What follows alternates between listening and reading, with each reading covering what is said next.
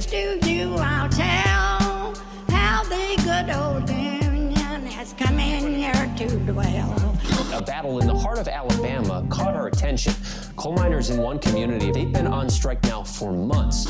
Working as long as 12 hours a day, 7 days a week, in some of the most dangerous conditions. I really think that the labor movement is the single greatest force for democracy in the history of the United States. The story of Alabama is a story of not just resilience, but of militancy. I say no contract, you say no code. No contract, no contract. If we ain't all free, ain't none of us free. You're listening to Alabama's only union talk radio show, The Valley Labor Report, with Adam Keller and Jacob Morrison. Hello, Tennessee Valley. This is The Valley Labor Report. My name is Jacob Morrison, here with my co-host and fellow agitator Adam Keller. We're broadcasting live online and on the radio from the heart of the Tennessee Valley, the Spice Radio studio in Huntsville, Alabama. Today, we talk to a union leader from AFGE that works in the Social Security Administration about underfunding and short staffing. We bring on Harvey J. Kaye and Alan Minsky to talk about how workers deserve not only civil rights, but economic rights. We have a very sad story for you about Warrior Met scabs and executives later on in the show. In overtime, so you're going to want to make sure that you stay tuned for that, we're talking to a railroad worker about the fallout of the rail dispute. All that and more on today's Valley Labor Report. If you want to be part of the program, we've got a phone number and the line is open. You can call or text 844-899-TVLR.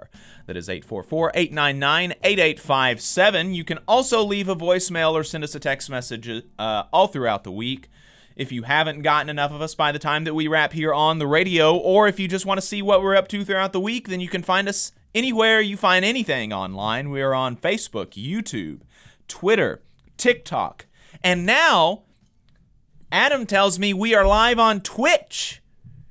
We're live on Twitch, folks. So that's right. What happens over there?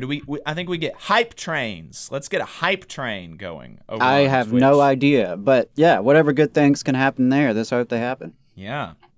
Just a reminder, your support helps us stay on the air. Our largest single source of funding comes directly from our listeners. So if you want to become a sustaining member of the program, make a one-time donation, buy our stickers or anything like that, you can go to our website. That's tvlr.fm. You can donate at tvlr.fm/donate. You can check out what is in our store at tvlr.fm/store, or you can become a patron at patreon.com/The Valley Labor Report. If you're a member of a union, then hey, think about getting your local to sponsor the show. You can reach out to me for more details on that. And so let's just go ahead and jump into our first segment of the week. That is Last Week in Southern Labor. Last Week in Southern Labor is a segment that we do every week, mostly, where we tell you what happened in the labor movement in the South. We pull the information from Jonah Furman's newsletter, Who Gets the Bird?, which compiles all this information for the entire United States. So if you want to see what's going on outside the South, then subscribe to that newsletter at whogetsthebird.substack.com. And with that, let's jump into new organizing for the week and a half preceding December the 4th. In new organizing, we've got 75 workers who make chemicals for Nurion in LaPorte, Texas, are organizing with the Steelworkers Union. 65 more baristas at 3 locations, all in the South this week. That's in Houston and Kingwood, Texas, and Ashburn, Virginia, are joining the Starbucks Workers United wave. 28 workers who work on F-16s for Kaye and Associates in New Orleans are unionizing with IUE-CWA.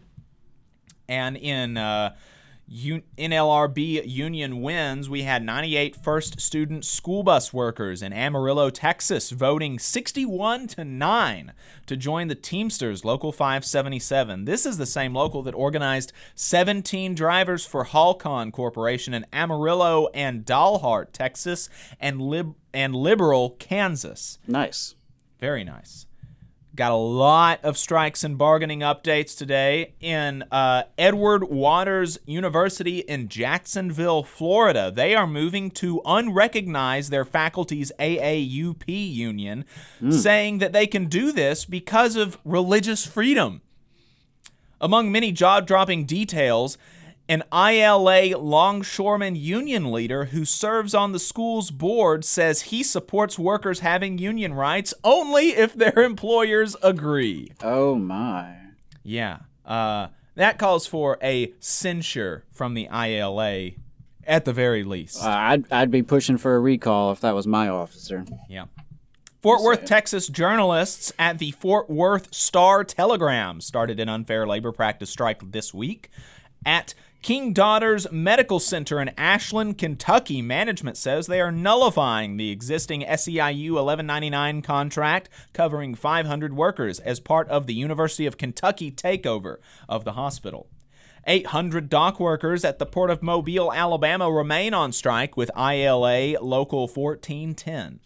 1,100 paper mill workers with Steelworkers Local 507 in Canton, North Carolina, have voted down their second contract offer in a row at Evergreen Packaging, raising the possibility of a strike. Speaking of paper mills, nearly 500 USW members remain locked out at West Rock in Cottonton, Alabama. The NLRB union is raising the alarm not just about their existential funding issues, but also management efforts to end telework, as if furloughs and constant underfunding were not enough to make staff want to quit.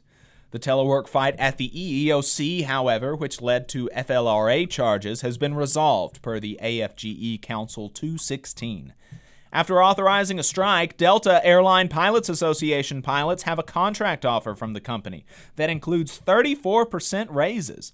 Members will have to vote on the deal, but the airlines seem to think it could move things at other tables where things have stalled, including at American, where the bargaining committee rejected a deal, at United, where members rejected a deal, and Southwest, where TWU Local 550 dispatchers just held a rally and SWAPA pilots protested on Wall Street. At United Airlines, 5 unions have formed a bargaining coalition, which is always promising, but in practice can mean many different things. Speaking of bargaining coalitions, workers at Disney in Kissimmee, Florida, rallied as their expired contract hit the 2-month mark. The coalition of 6 unions involved represents around 42,000 workers.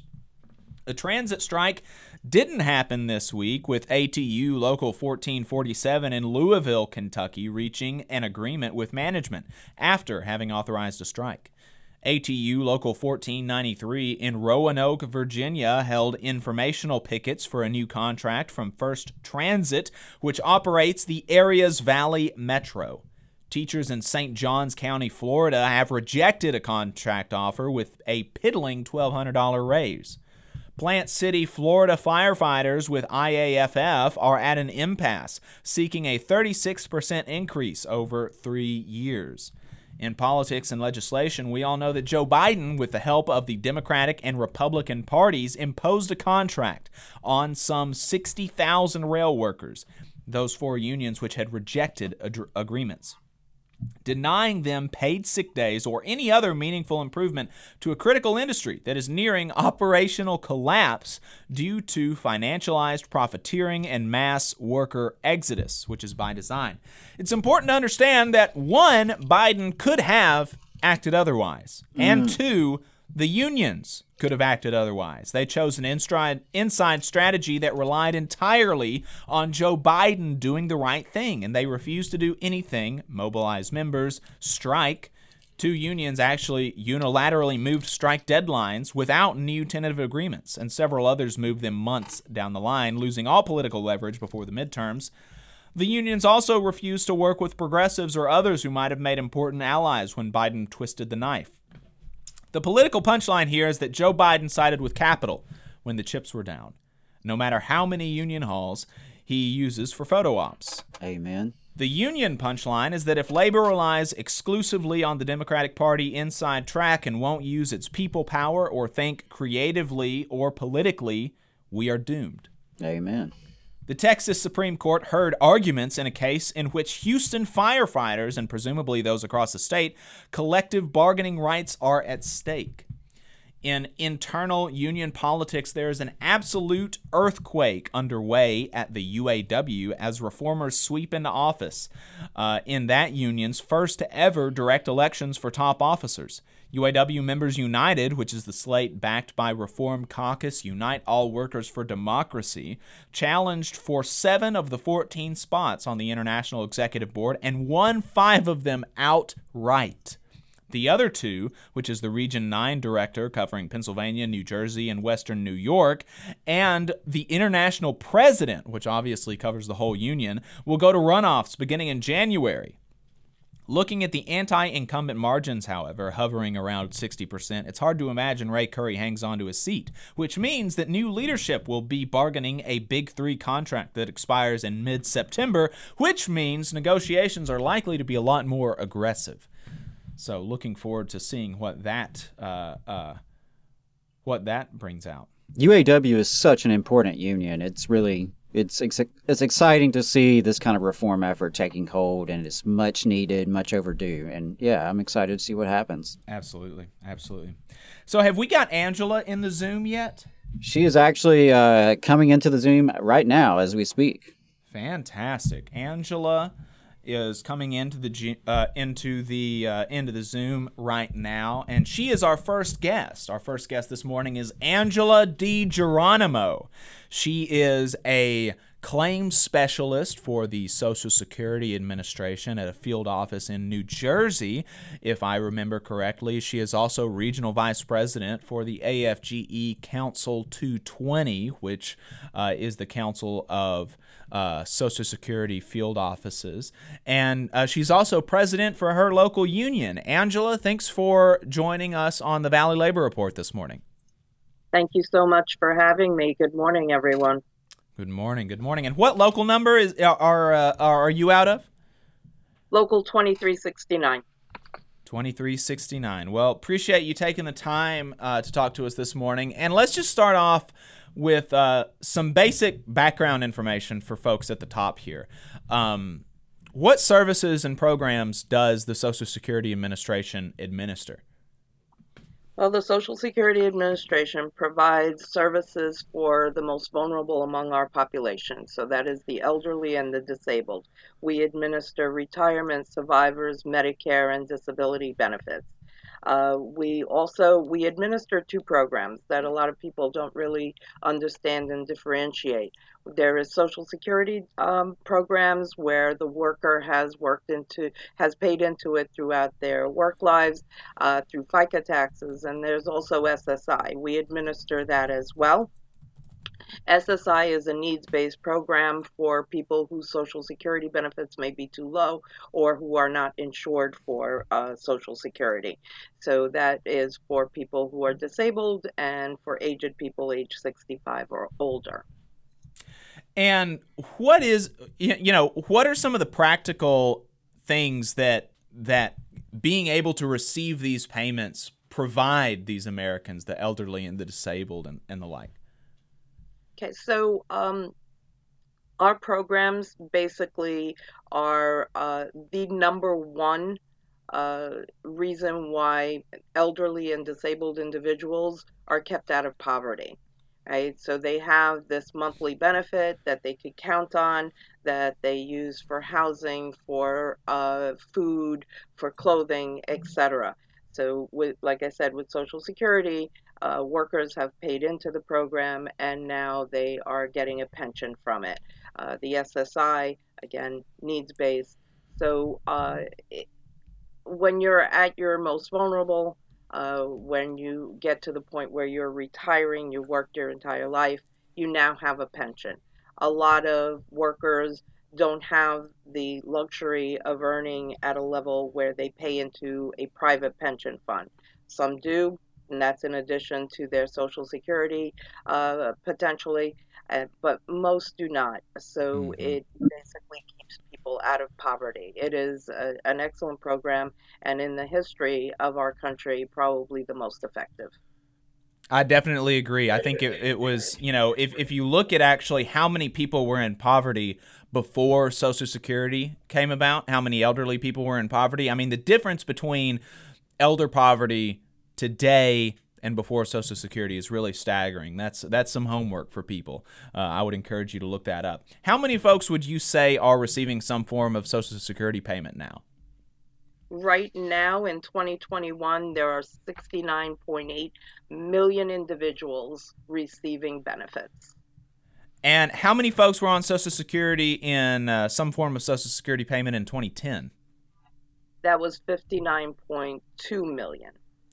And so, if I'm remembering right, there was there was an AFGE article about this, and that's basically like 20% more. There are 20% more people receiving Social Security payments between since 2010. From 2010 to now, we've got 20% more people than were on it previously. And so, presumably, Angela, and I'm sure that this is the case. The Social Security Administration has received commensurate funding increases to ensure that Americans who rely on these payments are able to get them in a timely fashion, and that the workers at this administration are able to do that and provide for the American people in a timely fashion, right? Congress does provide through budget for the administering of these programs. We have not been funded adequately, I would say probably in the last decade. And have there been actual funding cuts, or have we just been seeing stagnant funding since 2010? Well, it's been stagnant, and at times, based on inflation, but it actually has been cuts. So we're seeing a declining of funding for administrating the program, while we're seeing an increase in beneficiaries that are receiving benefits and are applying for benefits. So the ratio is, we're currently at a staffing deficit of approximately 13%, while we have seen an increase of 21% in beneficiaries. And this is saying here from AFGE's website that the budget for processing Social Security claims has actually gone down by 14% since 2010, and I'm assuming that that's like accounting for inflation and stuff. While at the same time, like you said, 20% more beneficiaries, but the budget for administering all this has gone down by 14%. And so, what does that mean both for the workers and for the people receiving these benefits? Well, to put it in kind of simpler terms, right? We have approximately 10 million more people that we are serving their benefits, with 4,000 fewer employees. I used to say at a certain point that we were being asked. Each employee was being asked to do the work of 2. I would not be exaggerating if I were to say right now that each employee is being asked to do the work of 10. We're seeing things like employees are being assigned double appointments, sometimes triple appointments at the same exact time. I don't know how that is possible to interview 2 or 3 people all at one time. It's impossible. Right? While at the same time it's not just that interview with the individual, that contact with the individual, the member of the public. There's also back end work that needs to be done. We need to adjudicate the claims. We need to process them, to put it in a more simple term. With disability, we also need to send these we're not medical professionals. We don't make medical determinations, the employees at the Social Security Administration. We send them off to a state agency that makes the disability determination, the medical determination. So we need to fund that as well, and we haven't been funding those. We also have post-entitlement actions that need to be taken. All of these things used to be broken up amongst many employees for even just one claim. but now we're being asked to do the full range while also answering incoming calls and taking care of incoming people without appointments in the office. So it makes it very difficult. Without funding, there are different ways to starve a program, right? You can cut the benefits itself, or you can starve the funding to administer those programs. So that's basically where Congress needs to really pay attention and realize that they need to bring us to the levels of funding that we need. Right, right, and all of this, all this extra work that's being piled on to workers at the Social Security Administration. This means that the recipients are having to wait longer before their benefits can be administered. And I think if I remember reading an article that most people, when they first apply for disability insurance, they're denied.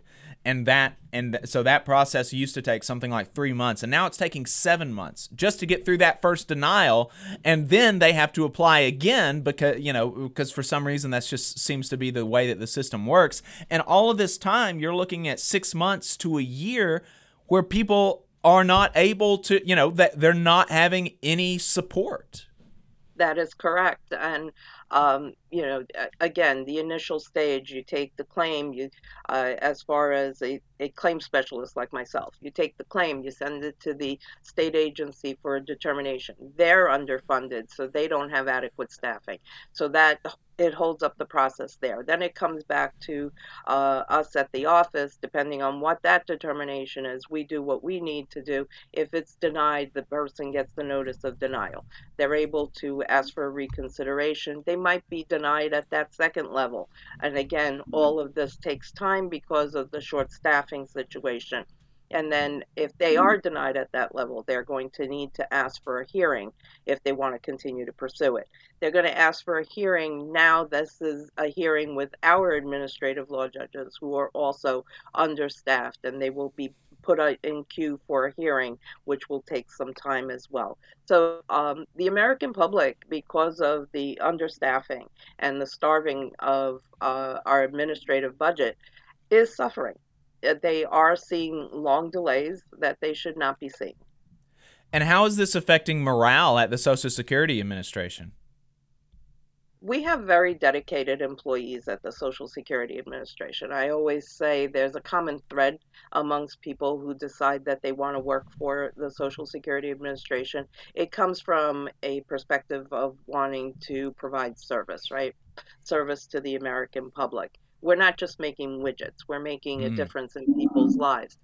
So when you have that type of employee who is dedicated and truly wants to do a good job and truly wants to provide quality service, and you're constantly seeing that you can never see the end of the pile on your virtual desk because it's lists on computers, but for the sake of illustration, you never see the bottom of the pile. You never see the clear desk where everything that you set out to do for the day, even for just the day, is done, because you're constantly pulled in different directions, things that need your immediate attention.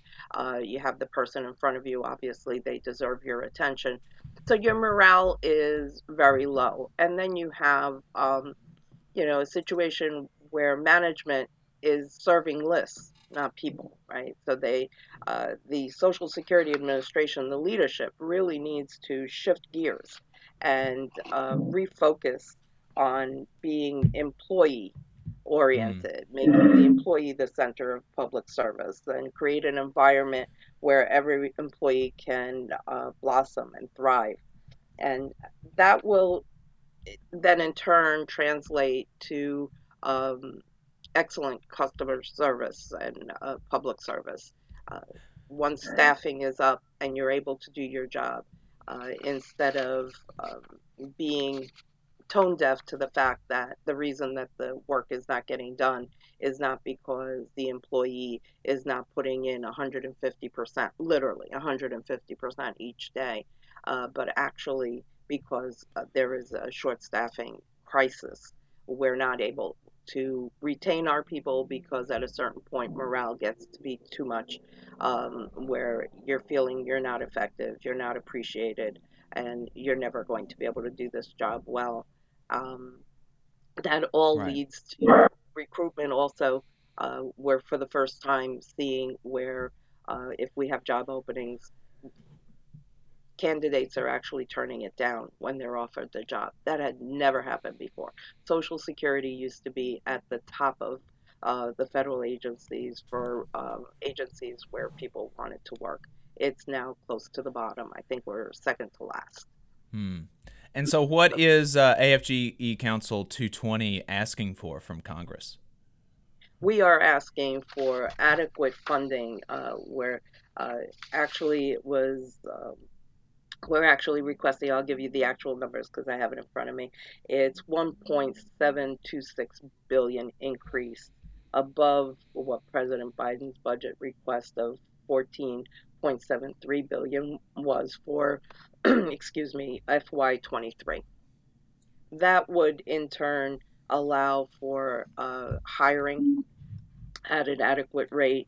It would also allow for updating technology. It would not just staff the Social Security employees, but also the state agencies where we can get the disability claims moving as well.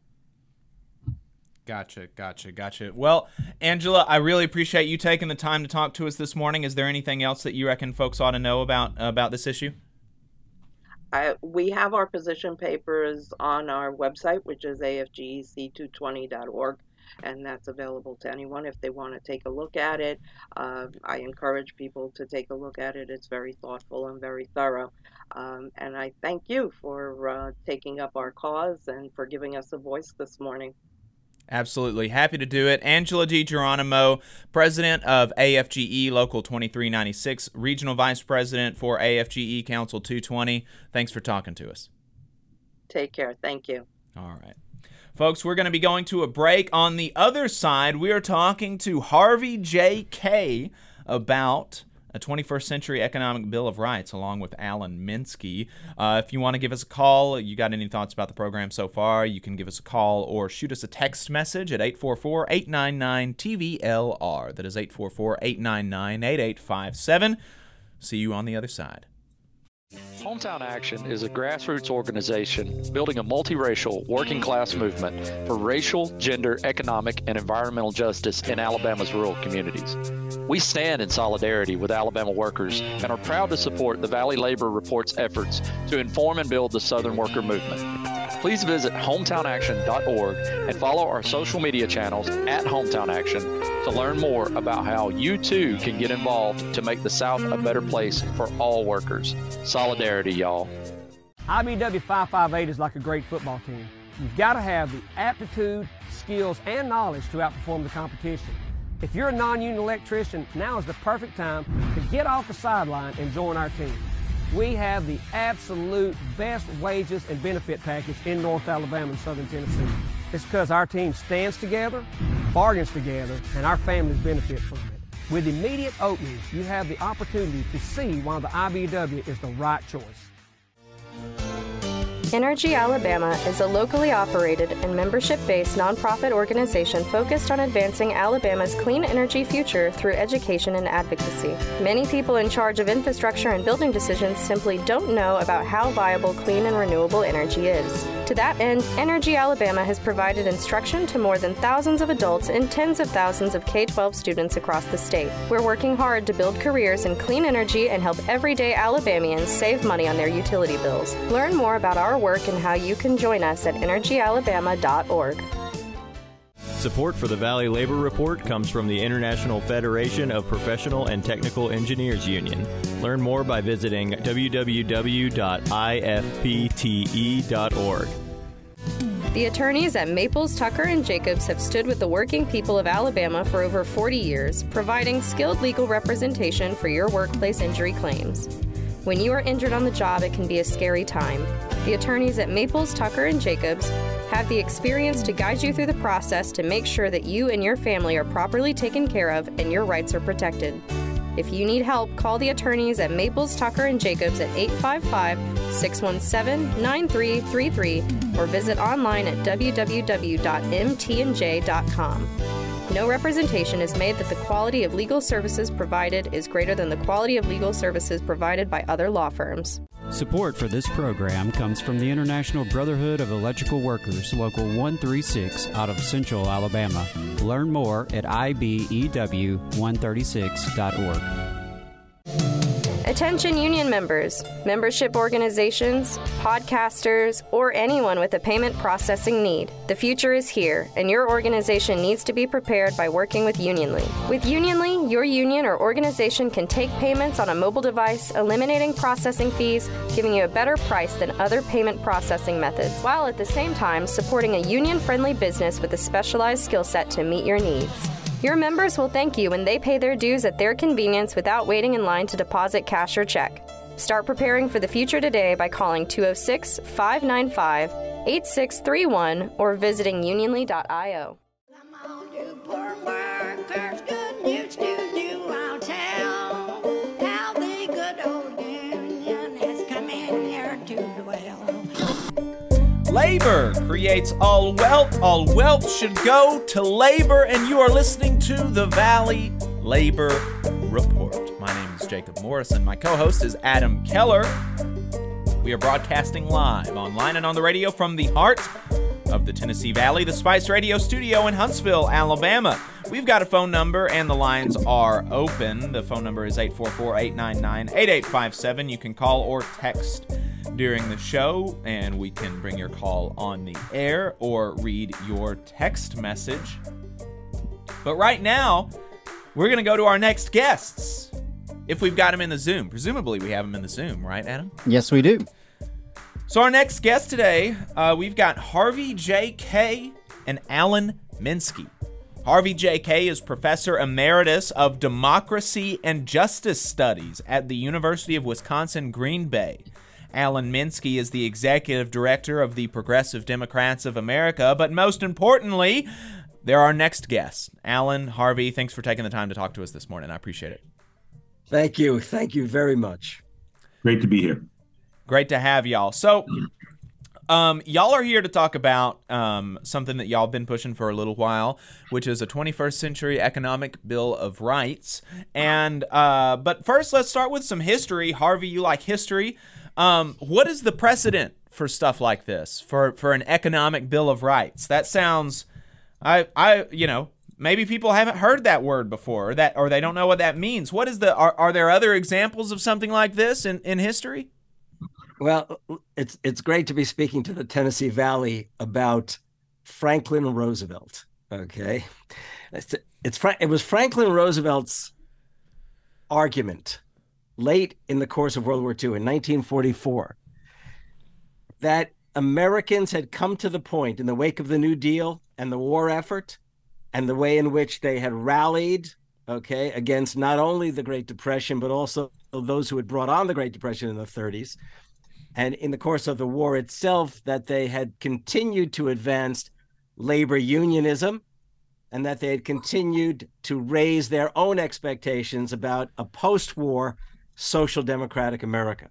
So in his State of the Union message in 1944, Franklin Roosevelt, after reviewing the state of the war effort itself, actually said basically that Americans had come to the realization, in fact, I'll read his own words, "We've come to a clear realization of the fact that true individual freedom cannot exist without economic security and independence.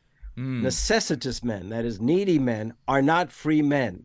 And then he said, and this is one of the most, if you like, visionary, perhaps even radical statements made by an American president, "We have accepted, so to speak, a second Bill of Rights, under which a new basis of security and prosperity can be established for all, regardless of station, race, or creed." And he then proceeded to lay out a series of arguments, a series of calls for the creation of rights that would guarantee such things as healthcare, education, housing, and so on. But this is the key thing. This was just not something that he perceived. In 1943, the White House had commissioned polls to be done asking Americans, what do they want to pursue after the war?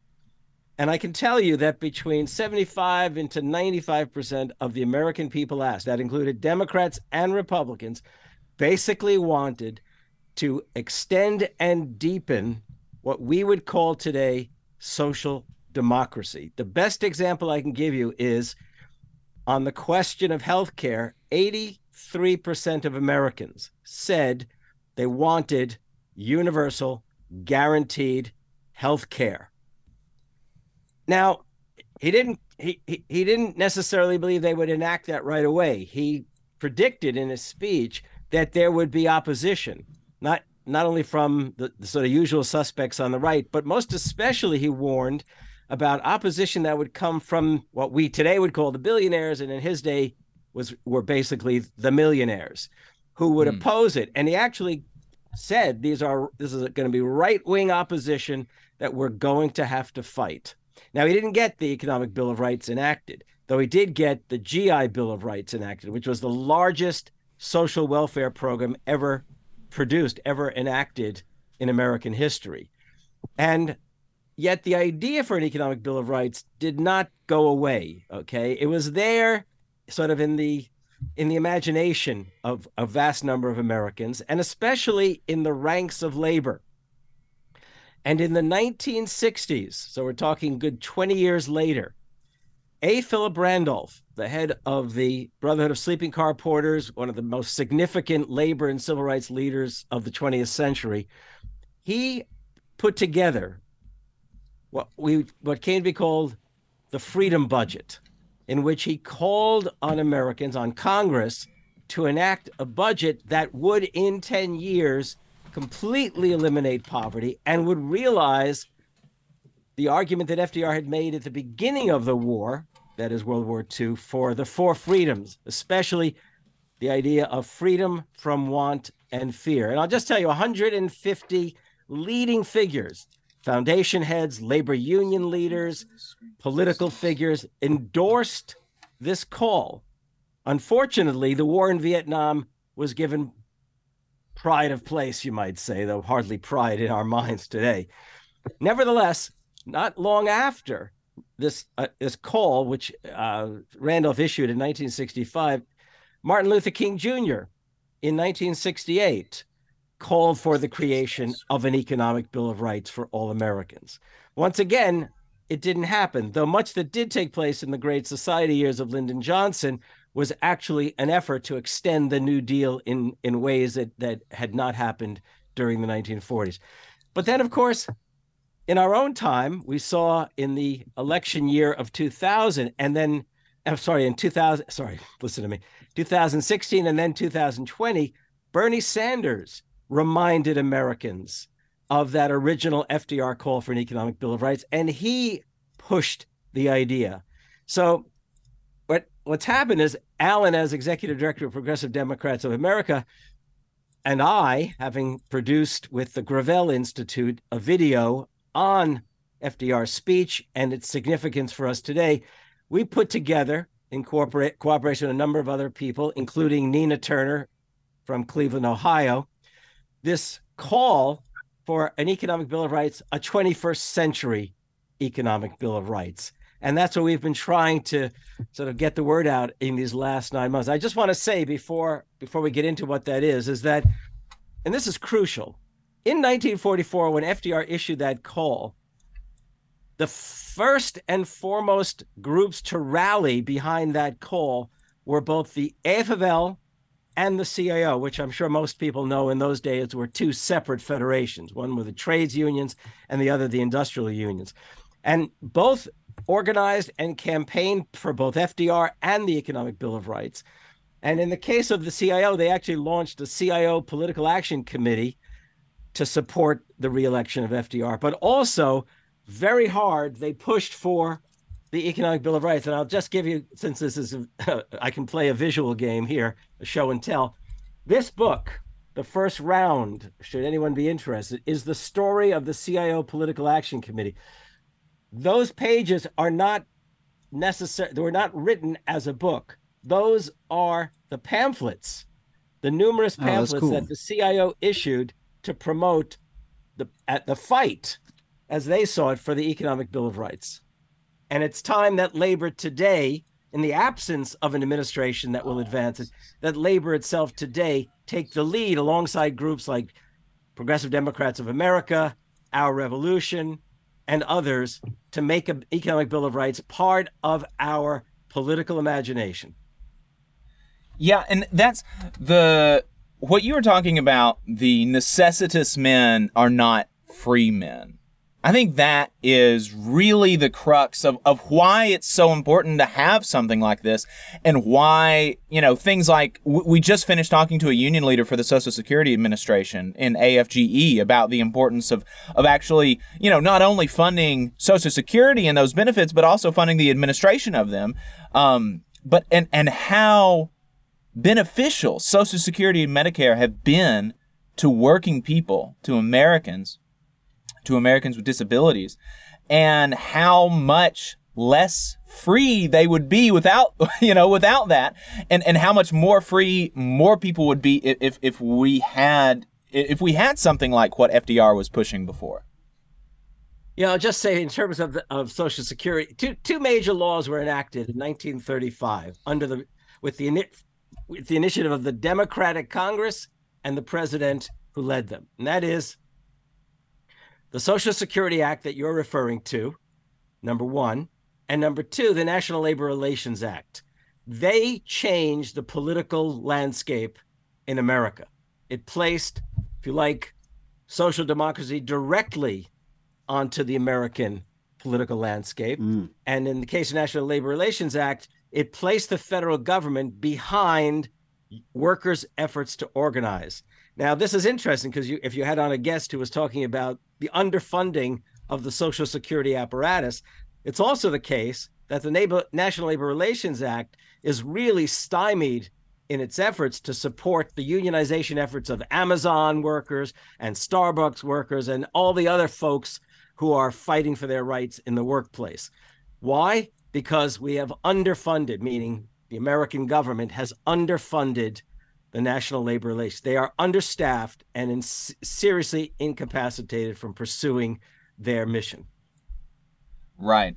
And so what were some of the forces that were arrayed against, and you spoke about this a bit, against FDR and working people and the unions who were fighting for an economic Bill of Rights before? The fiercest opposition came from the big corporations, okay? The big automakers, the steelmakers. They actually launched campaigns after the war to try to block the ambitions and aspirations of the American people to secure the economic Bill of Rights. After FDR passed away, Truman, who was not at all the kind of politician that FDR was, did initially seek to make the economic Bill of Rights part of his own administration's agenda. And though he made many a mistake, it is the case that, it did not die as an idea. But they actually launched campaigns. Now, let's not forget that after the war, both the AFL and CIO, and once again, especially the CIO, launched massive organizing campaigns in the South in order to try to break the back of these these right to work states. But of course, the Taft-Hartley Act in 1947 placed the right to work in basically into law. Okay, so and it made it all the more difficult. And I'll just say this is as a sidebar, but a very important sidebar to this, that when labor was organizing in the South, the problem that they confronted was not only the opposition of business, they also confronted the opposition of white supremacy. Because if you're going to organize labor in the South, you had to organize black and white workers, but Jim Crow laws made it very difficult, and racist attitudes made it all the more difficult. So, and to his favor, Truman did actually launch the first National Civil Rights Commission to propose the kinds of things that needed to happen. In any case, the opposition was strong, absolutely strong, against national health care. Companies did not want national health care. And by the way, workers did not have health care by way of where they worked at that time. It was a very rare thing to have health care. And it did not become, so to speak, a more common practice for big corporations to negotiate that kind of question until 1950 with the Treaty of Detroit, where the UAW finally and CIO finally gave way to the idea of what we would call private welfare programs, health care by way of your employer. The CIO and the AFL both, for quite a few years after the war, refused to negotiate for health care because they believed in national health care. And by the way, strangely enough, it was the AFL that really continued the fight for national health care even more aggressively during the 50s and beyond than did the CIO, because the CIO had the big industrial contracts. But anyhow, it's this Economic Bill of Rights would once again, I think, progressively, if not indeed radically transform the political landscape. It would change the lives of the vast majority of Americans and also create a more prosperous America. The greatest problem that Roosevelt confronted when he took office in 1933 was the fact that the economy couldn't get going because the workers didn't have any purchasing power. They were not only the unemployed, but those who were working were paid so little, had so little that they could not, if you like, prime the pump. And it had to be the government. And that was FDR's position. And if we think about, we now live in a new Gilded Age, these last 45 years, the gross inequalities, the vast concentrations of wealth that has also corrupted American political life and literally handed power over to a class of billionaire plutocrats. This Economic Bill of Rights would change the political environment, okay? I had a question. I wanted to bring Alan into the conversation and just ask, what has been the response from folks about your call to the second or a new Economic Bill of Rights, both from political circles, other progressive Democrats, but also from, I'm curious if you've had any reactions from labor leaders and the unions themselves. Basically, when we introduced this to progressives and to people in the union movement, and we have an opportunity to present it in a but first of all, briefly, and then in a more extensive way, it has been met with universal enthusiasm and embrace. However, I do fear that the contemporary American progressive movement, we're not in the same phase we were in before the Bernie Sanders campaign of 2015, 2016. For people who do not know, Progressive Democrats of America, PDA, was the national organization that drafted Bernie Sanders to run as a Democrat. We began that in 2013. We ran the Run Bernie Run campaign. It took a lot of arm twisting to get Bernie to run and to run as a Democrat. And we were the organization that pursued that. Everybody else on the progressive left at the time was trying to draft Elizabeth Warren. There's a bit of a backstory there I won't go into as to why we focused on Bernie. But Bernie, as you might remember, was even criticized, especially by people affiliated with the Clinton campaign, that he was all about economics. Okay, fast forward to when we introduced this to the world, Harvey and I, at the beginning of this past year. And one of the arguments that I made most vociferously to the general public was that that economics were the top issue in polling for the American people. Mm-hmm. I mean, if you look at the polls across the last year, that was the case. If you look at the polls over the last 50 years in America, it's lapping all other competition. And here was even the progressive left going into the 2022 primary season without an economic message. Now, unfortunately, there are other, and I'm not going to name them by names because they are our allies and we work with them. We sit on various tables with them as we try to decide, are we going to unify behind this or that candidate in this or that district? They become very invested in other projects, and particularly with one that PDA fully endorses, which is the Green New Deal. Unfortunately, the Green New Deal, and then they'll argue, well, we have the Green New Deal already. Well, the Green New Deal is great, but in the public imagination, it is not an economic program. In the public imagination, it is overwhelmingly perceived as being primarily about the environment, the environmental crisis, et cetera. In fact, it has a lot of problems in terms of workers thinking it will take their jobs away and not replace them with high-paying jobs. And so it's actually not a very strong, and you've seen it's sort of fallen out of the discourse more out of the last 2 years. So we did try to get groups to endorse the 21st Century Economic Bill of Rights, and we didn't fully succeed. Well, Harvey and I are going to go to bat on that and insist that progressive Democrats wake up and understand what the American people want to hear progressives talk about. That one of the reasons I think that Bernie did so phenomenally well, far exceeding PDA's expectations, far exceeding his own expectations in 2015 and 2016, is because he led with economics. Look, the American dream crashed and burned in 2007, 2008, and it has not come back in anything resembling its classical mythological form, which of course revolves around independent home ownership. Okay. And neoliberalism as a social organizing economic strategy was able to maintain that myth through households taking on more and more debt. And of course, that's what collapsed, especially around household mortgages and debts in 2007 and 8. And there's no putting Humpty Dumpty back together again. We need a full-on reorganization of the wealth distribution in the United States of America. People know this, people connect with it. And when you just list off what's in our proposal for a 21st Century Economic Bill of Rights, it is common sense what people want. I don't know if you all know, but in the past just month, we've had out of the state of New Jersey a poll that shows 71% of the population of New Jersey basically supports single-payer universal health care, Medicare for all. A red county in Wisconsin ran a ballot measure called Dunn County. I mean, it's an overwhelmingly GOP county, and it, in its measure on the ballot, voted to support universal single-payer health care. Talk to people this way about the first entry on the 21st Century Economic Bill of Rights, the right to a useful job at a living wage. And you say to them, okay, whether it's the market or it's a public job, if a adult human being works 40 hours a week at a job, should they have to have another job? Or should they, by right, be earning a living wage when they do that job?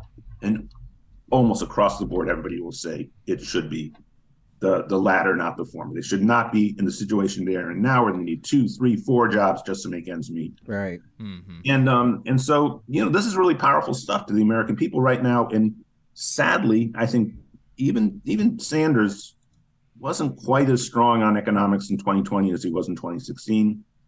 And it is the strong hand winning message of the progressive movement. And progressives needs to wake up and realize that, if they're going to grow the movement, and we need to. I mean, neoliberalism as a social organizing principle has been devastating. It has delivered the United States to the most severe political crisis that we've had in this country, maybe since the Civil War. Mm-hmm. I mean, with Trumpism and, you have a former president saying he wants to suspend the Constitution, for crying out loud. And of course, the wealth inequality is dramatic. And also, let's be honest, neoliberal capitalism as an organizing principle for this country and the world has 100% failed to address an existential crisis for all of humanity. In fact, you either are willfully deluding yourself, or you have to accept that the idea that the market is going to answer our crisis around the global climate, or we have to change things. And we have to change things in a way that brings democratic control, not market control, over the solutions to that problem, and bring democratic control, not eviscerating markets, not eliminating markets. I don't think that there's an appetite for that among the American people to revert to something like command economy of proposals, or even highly escalated percentage of the economy being, except for making the healthcare system, of course, government run. Other than that big increase in government expenditures, I don't think there's a huge appetite to see the public sector of the economy, really just explode in size. So it's a question of, again, very much the approach that Roosevelt took. I mean, Roosevelt, if you want to get fully theoretical, and I think Marxists have to sort of accept this, Marx did not account for Keynes and FDR, right? And it was off the FDR platform that the most prosperous middle class in the history of the world was built. And here's the thing, though. We do have to approach these things with the realization that building a New Deal-like economy in the 21st century is different than building it. In other words, building it off of the platform of where we are in the present moment in 2020 is different than building it off the platform coming out of the 1920s. So we're going to have to introduce these measures, pursue them, and be very agile as we do that. But I think what's essential about what Harvey and I have done, given that last point I just made, is it provides a template of what the ends have to be. The means of how we get there probably builds off of the FDR New Deal template, but again, with adjustments, because 1920s Fordism is different than 2020 neoliberalism. But we can't get caught up in anything like Tony Blair's third wayism, because that is just bogus. That is all of that just amounted to allocations to the welfare state when you had surpluses and then austerity otherwise. So everything was on a downward path and wealth inequality increased. No, we need these ends as outlined in the 21st Century Economic Bill of Rights, and nothing other than achieving them is politically adequate. And we've gone through a couple of them already. That's the right to a useful and well-paying job, and the right to health care, which would be Medicare for all. Those are a couple of the platforms on a couple of the positions in the Economic Bill of Rights that y'all are pushing. What are the others that y'all are looking for? Harvey, Harvey can return because he is so much more eloquent than I am. And by the way, Harvey has the pleasure of getting to cite quotes from FDR and Thomas Paine, who obviously it's more of an eloquent form of the English language than all of us who've lived for 40 years consuming corporate television as the model for the English language. So we can return to Harvey's eloquence. I'll read the 10 of them so everybody can know what they are. And I'll just read them straightforward with no commentary. Number 1 is a useful job that pays a living wage. Number 2, a voice in the workplace through a union and collective bargaining. 3, comprehensive quality health care. And I think we probably will add a phrase, free at the point of service. 4, complete cost-free public education and access to broadband internet. 5, decent, safe, affordable housing. Let me just pause to say all of these would be considered effectively human rights. Okay, so decent, safe, affordable housing, number 5, like a human right. 6, a clean environment and a healthy planet. 7, a meaningful endowment of resources at birth and a secure retirement. Number 8, sound banking and financial services. Number 9, an equitable and economically fair justice system. And number 10, recreation and participation in civic and democratic life. And maybe to interpret that last one for people, paid vacation, exactly what the railroad workers did not get and, of course, deserve as a human right. So those are the 10. I did add some commentary. I apologize, but now back to you guys. Yeah, well, if Harvey... if I could just add regarding these things, that these actually are rooted in American history.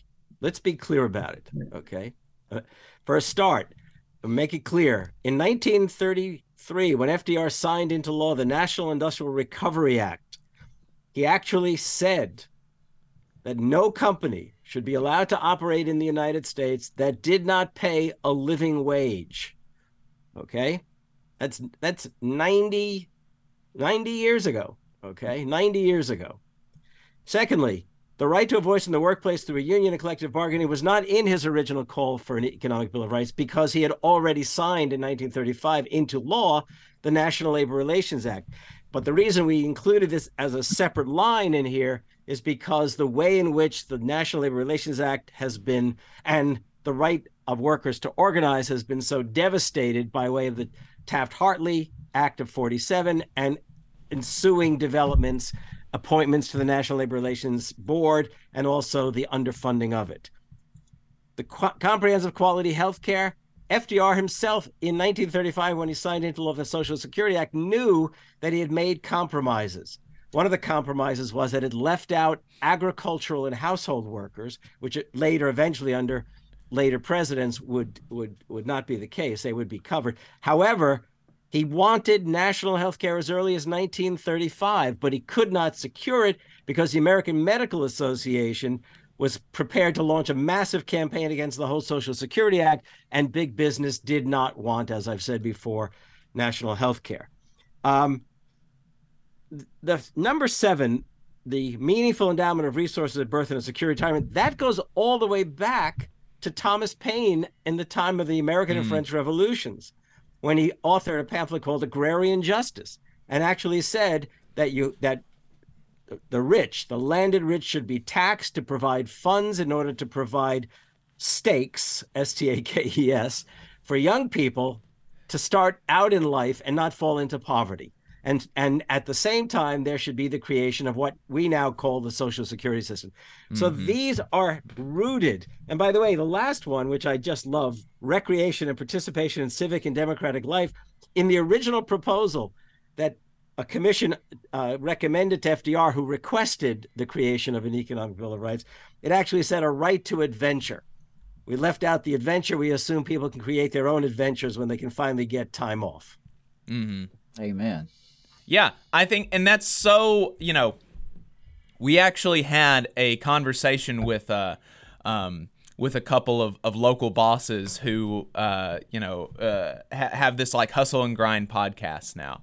And, they were, it was really just amazing how they have, and these, they don't have like this huge, they're small business owners, right? And they're still doing some amount of labor, but they have totally bought into this idea that, like you were saying, Alan, the organizing principle of this economy is neoliberal capitalism, that I'm going to make my way above other people. And, one of the things that one of them said was, it is a poor man's mentality to want to work for somebody else, but it's also a poor man's mentality to work for yourself, because you want other people working for you. And it's like, I don't really want that. I don't really want that. And they just thought it was so crazy that I was like, yeah, I think, people should have a right to a living wage. People should have a right to some time off. And they also thought it was crazy that I agreed that seniority in union contracts was a good thing. They were talking about how, isn't it so bad that just because somebody's worked there for 10 years, they might get priority on when they take vacation over somebody else. And I'm like, 10 years is a long time. And for most people, if you've been somewhere 10 years, that's your best 10 years. Like if I work for somewhere from 25 to 35, I should get something for giving them literally the best years of my life, right? And this is a lot of what y'all are talking about, and how, working people deserve things. It goes all the way back to the American Revolution, okay? They may not have had it as fully developed when they wrote the Declaration, the founders, but they put right in the Declaration, the right to life, liberty, and the pursuit of happiness. Ask anyone today, what would it take to be assured of life, liberty, and the pursuit of happiness? Right. And they will probably, on reflection, recite, without rehearsal, this economic bill of rights. Exactly. Well, I don't know. I don't know, Harvey. You're telling me that that you couldn't pursue happiness if you didn't have a house or a job or health care? I think it would probably, I think some people would probably argue that they would be wrong, but they would argue it. You could pursue happiness, but tragically it might end up you'd be pursuing it in a bottle. Also, I think one of the things that look, you raise a very important point. And the ideology that you bring up, the left has to contend with. If you actually look at, again, public opinion polls, until very recently, the only group of people that surpassed small business owners as being approved of and liked by the American public were teachers. I fear, given the right-wing offensive on teachers, that may have even shifted further. Now, small business owners, in fact, there's been some very good, as it were, sort of like anthropology of the Republican Party, like who makes up the sort of brain trust of the Republican Party. There is all this discussion of how they're coastal elites and now they're all Democrats, and who are the leaders of the Republican Party. And a good article was put out following up on some studies by people that it is largely the country club set of small business owners that exists across the country in metropolitan areas, after metropolitan areas, from Boise, Idaho, to Salt Lake City, to Cincinnati, to St. Louis, to Birmingham, Alabama, et cetera, that make up, in many respects, the clear core support, and they're small business owners and such. And then on top of that comes the Koch brothers and all the gajillionaires. But that particular ideology really needs to be shaken up and challenged by the left. And in particularly along the lines of exactly what you were talking about, because businesses can proceed in the way they're doing by having this egregious labor exploitation, view labor as absolutely dispensable parts, make the jobs unpleasant, they don't make them unpleasant, but the wage levels, the lack of benefits makes the people's lives very much a struggle who are working for them. Or you can have a unionized model. What do you have when you have a unionized model? You have workers committed to the project of the welfare of achieving the best place they can where they work and the best product, and have commitment and pride in their jobs. And also, maybe it's worker owned, and then maybe it's collectively owned. And small business, that particular ideology does have to be confronted by the left, because it is at the core of what has generated a society with so many free-floating social pathologies as American life has. I mean, very much at the core, all the way down to the health outcomes and dietary habits of the United States population, which are worse than the rest of anywhere else in the OECD countries. And if you look at actually social indices right now in the United States, other than basically aggregate wealth, ones that are influenced by aggregate wealth, there are only a few where the United States is just at the very bottom. I mean, you can just name them off the top of our heads, from families imploding, divorce rates, mass incarceration, homelessness, poverty, health outcomes, wealth inequality, on down the line. The United States is at the very bottom of all of the OECD countries. I mean, opioid addiction, et cetera, across the board. Life expectancy. Right. And at the very core of it is the abuse of labor, the balance of the population by the logic of American business. That's so important, and that leads me into I think some of the final questions that we had, and Adam wrote this up, but I wanted to add a bit of context to it, and Alan, the idea that the small business owner mythology that I can pull myself up is so at the core of so much in this society, and I was making the rounds. I'm working on a piece for the Real News about the paper mill lockout in Alabama, and I'm going to be releasing this in some form, and I'm not sure if it'll just be as part of that piece or if I'll do a standalone piece about it. But I had a conversation with a state representative in that area where they said, quote, "I'm definitely on the side of management because I'm a small business owner and I know what it's like to sign a paycheck or whatever." And these people are and management is asking for what would amount to a 10% pay cut. And, this is somebody that it's just, and so given, that kind of, that entrenched level of ideology from the people that Alabamians elect, the ones that vote. I think that there's a lot to be said about how many people don't vote, and something on the order of only 20%, 26% of eligible Alabamians actually end up voting for Republicans. But, given the things that we're up against here and also across the country, we also know that there is like a small but militant minority of folks in Alabama who support the things that y'all are talking about here, who support the locked out paper mill workers down in Cottonton, who support the striking coal miners and everything that they're asking for. And not only do they support the things that they're asking for there, but they reckon that they should have more and that everybody should have more, right? That they support these things on broad-based issues. And so, given the historical experiences of movements in the past that have been pushing for stuff like this, what suggestions would you have for organizers and activists and unions and outside of unions looking to assemble, what Martin Luther King called a coalition of the conscience? Well, I have a quick line and then I'll hand it over to Alan since he heads Progressive Democrats. Look, I've been saying for a few years now, there can be no vibrant left without a dynamic and vibrant labor movement. But let's be clear about it. Merely fighting one battle at a time will only get us so far, and it doesn't even guarantee us any kind of victories. Indeed, as you were saying, we need a coalition. And the way you build a coalition is usually around a story and a vision. What the Economic Bill of Rights does is it grabs hold of American history, the aspirations of generations, and it projects it onto the present and future, which I know sounds very fanciful, but let me be clearer about it. The labor movement has always pursued the kinds of things that are here.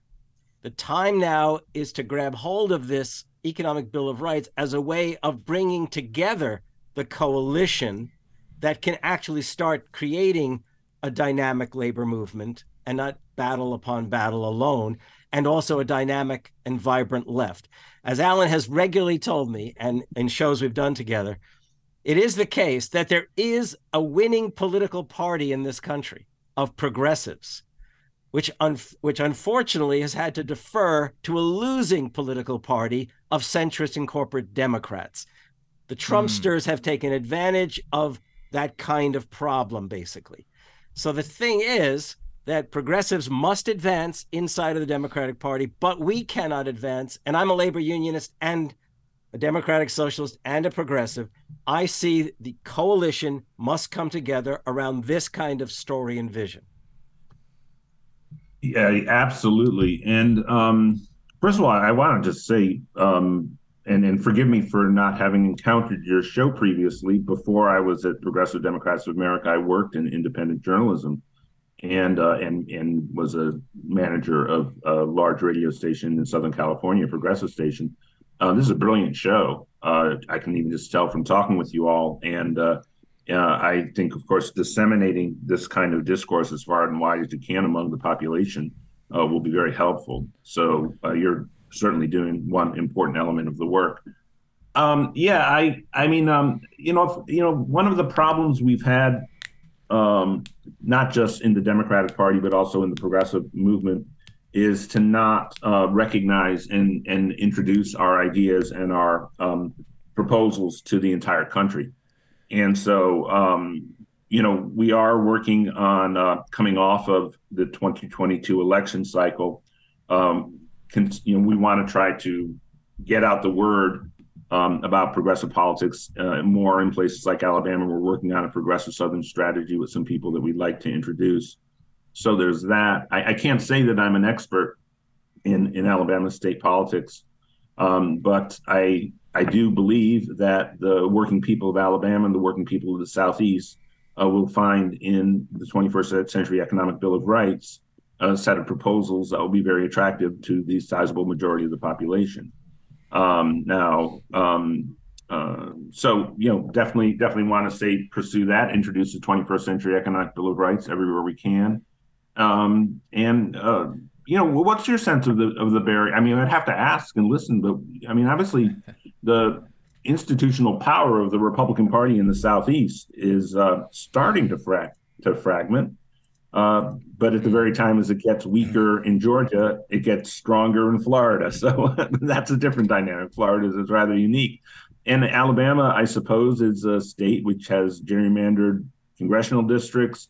It has the Republican Party deeply entrenched in state power at the state level and at the statewide electoral level. And so it would be a matter of introducing these ideas and then listening and understanding where the ball is on the playing field, so to speak, and to move forward from there. Yeah, there's definitely a lot there about our opinion about what some of the obstacles are, and that's another conversation. I think that we need to have with you guys. Yeah. I think we'd definitely be interested in having that, and actually we have a listener, a Teamster from California, who said as soon as you came on, Alan used to be the program manager to our great Pacifica station, KPFK. He should get you guys on there. That would be great. And we are definitely open to syndication. That's a job of mine, so it makes it a little difficult in that regard. But I would love to propagate your show, be in touch with you and help do this. I think this is exemplary media, actually, what you're doing. But I do think an important element to the answer of your question, though, and I don't know how specific it was to the region of your question. You'd have to rewind the tape and find out from 8 minutes ago. But I do think one of the key things for progressives is to not waver on the commitment. Again, this is what something like the 21st century Economic Bill of Rights does. It codifies, it clarifies what the ends have to be. but then we learn how much it resonates in wherever we're introducing it, whatever the audience may be. But it also is a requirement for progressives to understand and take in from the people in each region. One thing I have learned in this job is that the regions in the United States is a vast country. And, oftentimes people who are leading national political organizations assume there's some kind of like unified national culture that makes everything very similar. And I found that to be very much not the case. And the political battle lines are drawn differently everywhere. And so we have to listen and we have to coordinate and follow local leadership as well. But I think everywhere in the country, there are tens of thousands of people, hundreds of thousands of people in any state with sizable population who are already with us. And so then we introduce what we have, and then we listen back to what people can provide to us and proceed from there. Alan Minsky is the executive director of the Progressive Democrats of America. Harvey J. Kaye is Professor Emeritus of Democracy and Justice Studies at the University of Wisconsin-Green Bay. Alan, Harvey, thank you so much for your time today. I appreciate it. Thank you very much. Thank you, indeed. Thanks, guys. We really enjoyed it. Yep. All right, folks, we're going to go to our last break, and we will be right back to wrap this puppy up. Energy Alabama supports consumers and is a leader in advocating for them. We have been able to successfully fight off utility rate increases in the state, reduce fees for electric vehicles, increase electric vehicle infrastructure spending, and secured a $100 million refund by Alabama Power after the utility overcharged customers for fuel. To learn more about our work advocating for customers and join the fight, go to energyalabama.org. There's a lot of talk about a shortage of workers, but that's not the case with IBW 558. We have provided our customers over 3,000 workers and performed over 3 million man-hours in a pandemic year. With 8,000 OJT hours, 900 classroom hours, OSHA 30, and a state license, our members receive the equivalent of a master's degree. That's what makes IBW 558 the right choice for your electrical needs. Look us up at Facebook or at IBW558.org.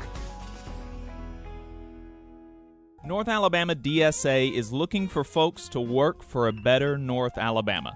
They prioritize mutual aid, municipal activism, and union solidarity. Contact them on social media or dsanorthalabama@gmail for more information. Support for this program is provided by the International Association for Machinists and Aerospace Workers, Local Lodge 44 in Decatur, Alabama. Learn more at iamaw44.org.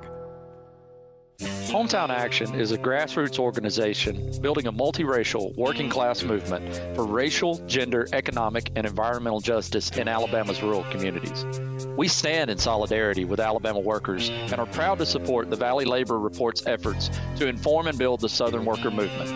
Please visit hometownaction.org and follow our social media channels at Hometown Action to learn more about how you too can get involved to make the South a better place for all workers. Solidarity, y'all. Support for this program also comes from the Iron Workers, Local 477. So if you are looking for contractors with lower than average EMR and TRIR, they tell me that if you need to know what those mean, then you will. Or if you need to supplement a workforce at any level for any amount of time, short or long term, if you need iron workers that come trained and certified at no extra cost, or if you need workers from superintendent down to general laborer, and you're looking to start work on a project, or you're unhappy with your current contractor situation, you need to call my friend Jeb Miles with the Iron Workers Local 477. They only work with the best in the business, vetted contractors, and can do all kinds of jobs from roofing to steel and bridge erection, from welding to heavy rigging, from structural repairs to machinery alignment, and much more.